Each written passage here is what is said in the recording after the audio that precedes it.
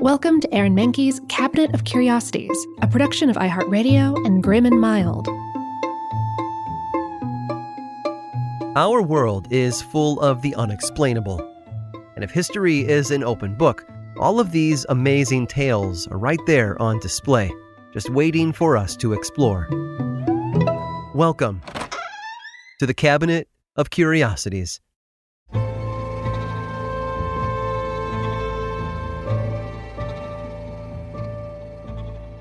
Picture a Valentine's Day card.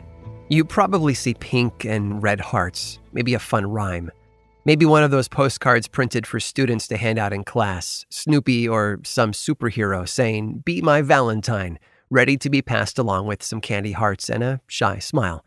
It's a sweet tradition. But for a day celebrating the chance to turn a private crush into something more, Valentine's Day wasn't always so sweet. And of course, there have always been people who didn't exactly feel warm fuzzies every time that day came around. So, what's in it for them? Well, the Victorians had an answer for that. Recently, a historian looking through a British museum found a leather-bound volume of Valentine's cards from around 1870, the kind of display book that a salesman would bring to stationery stores to show business owners what they could bring there to their shelves on Valentine's Day. The first half of the book is predictable. Cherubs, flowers, silver spirals, the kinds of classy cards Victorian lovebirds might buy for each other. The second half, though, is more for the mockingbirds. The back of the album is full of postcards that were printed with devastating insults and hurtful rhymes. The illustrations are rude caricatures and crass parodies of lovely greetings. Some of them even cross over the line from the hideous to the obscene. Compared to the other cards, they're a little rougher. They're printed quickly on cheap sheets of paper. After all, you probably want to put most of your money into praising your friends, not insulting your enemies. Even so, there were plenty of choices for the discerning buyer. Take, for example, the card showing a gentleman in striped trousers getting a bucket of water splashed in his face by a smiling woman. His hat flies off the edge of the page, and the rhyme underneath it reads, "It says as plain as it can say, old fellow, you best step away." Another example is a card that's covered in delicate calligraphy, but ironically reads, "Indeed you are a little prig, for home I do not care one fig." Now, I'm not saying they would win any prizes for poetry, but if you want to put a suitor off your case, looking at the grin of the woman with the bucket of water gives us a glimpse of how someone might feel putting their coins down on the counter in the stationery shop. But these mocking cards weren't just printed to stop unwanted attention. They were also called vinegar valentines, printed in the event that you just wanted to insult someone in your life, holiday or no. Angry at a salesperson for how you were treated in their store? There's a card for that, illustrated with an obnoxious cashier behind the counter. There were cards printed to sling at school teachers, neighbors, and so many more. Look, any trip to the comment section on a website will show you that cheap insults have never gone out of style. So that raises the question, why there aren't more of these cards around? The fact of the matter is they didn't last. First of all, they were probably thrown away when they were received, because these Valentines didn't sing, they stung.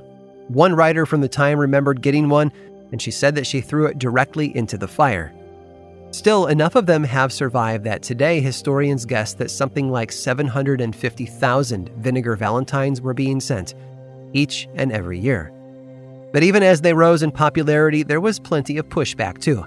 Valentine's Day has its fans, and they weren't too happy that a day celebrating innocent love was being polluted with overly malicious notes. And there's another twist on all this too, that may be part of the outrage against vinegar Valentines. You see, the Victorian era was a time, like today, when cards could be sent through the mail anonymously.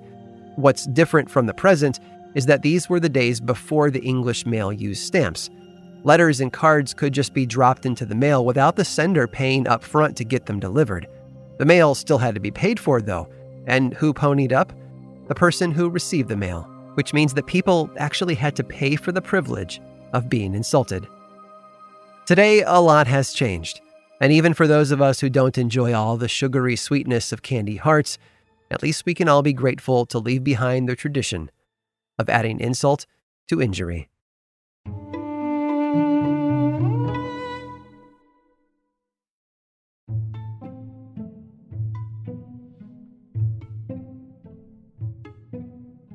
Amelia was used to going anywhere she wanted. That's because she could fly.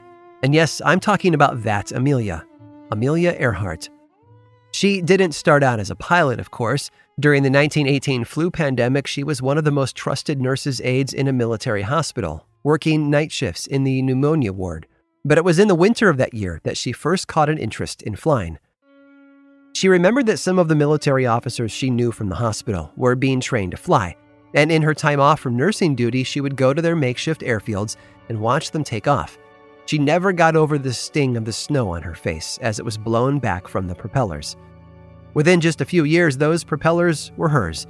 She had her first flying lesson in 1921 from another woman pilot named Netta Snook. By that summer, she had scraped together enough money to buy a yellow biplane that she called the Canary. The next fall, Amelia broke a world record for female pilots when she took her little plane up to 14,000 feet. She wasn't done, of course. She had always had a reputation for being curious and bold, and the more she flew, the more ambitious she got. In 1928, she became the first woman to fly across the Atlantic Ocean, but she wasn't the pilot. She became the first woman to travel over the ocean by air, but the fact that she was only a passenger for the trip didn't sit well with her. Obviously, she knew how to fly.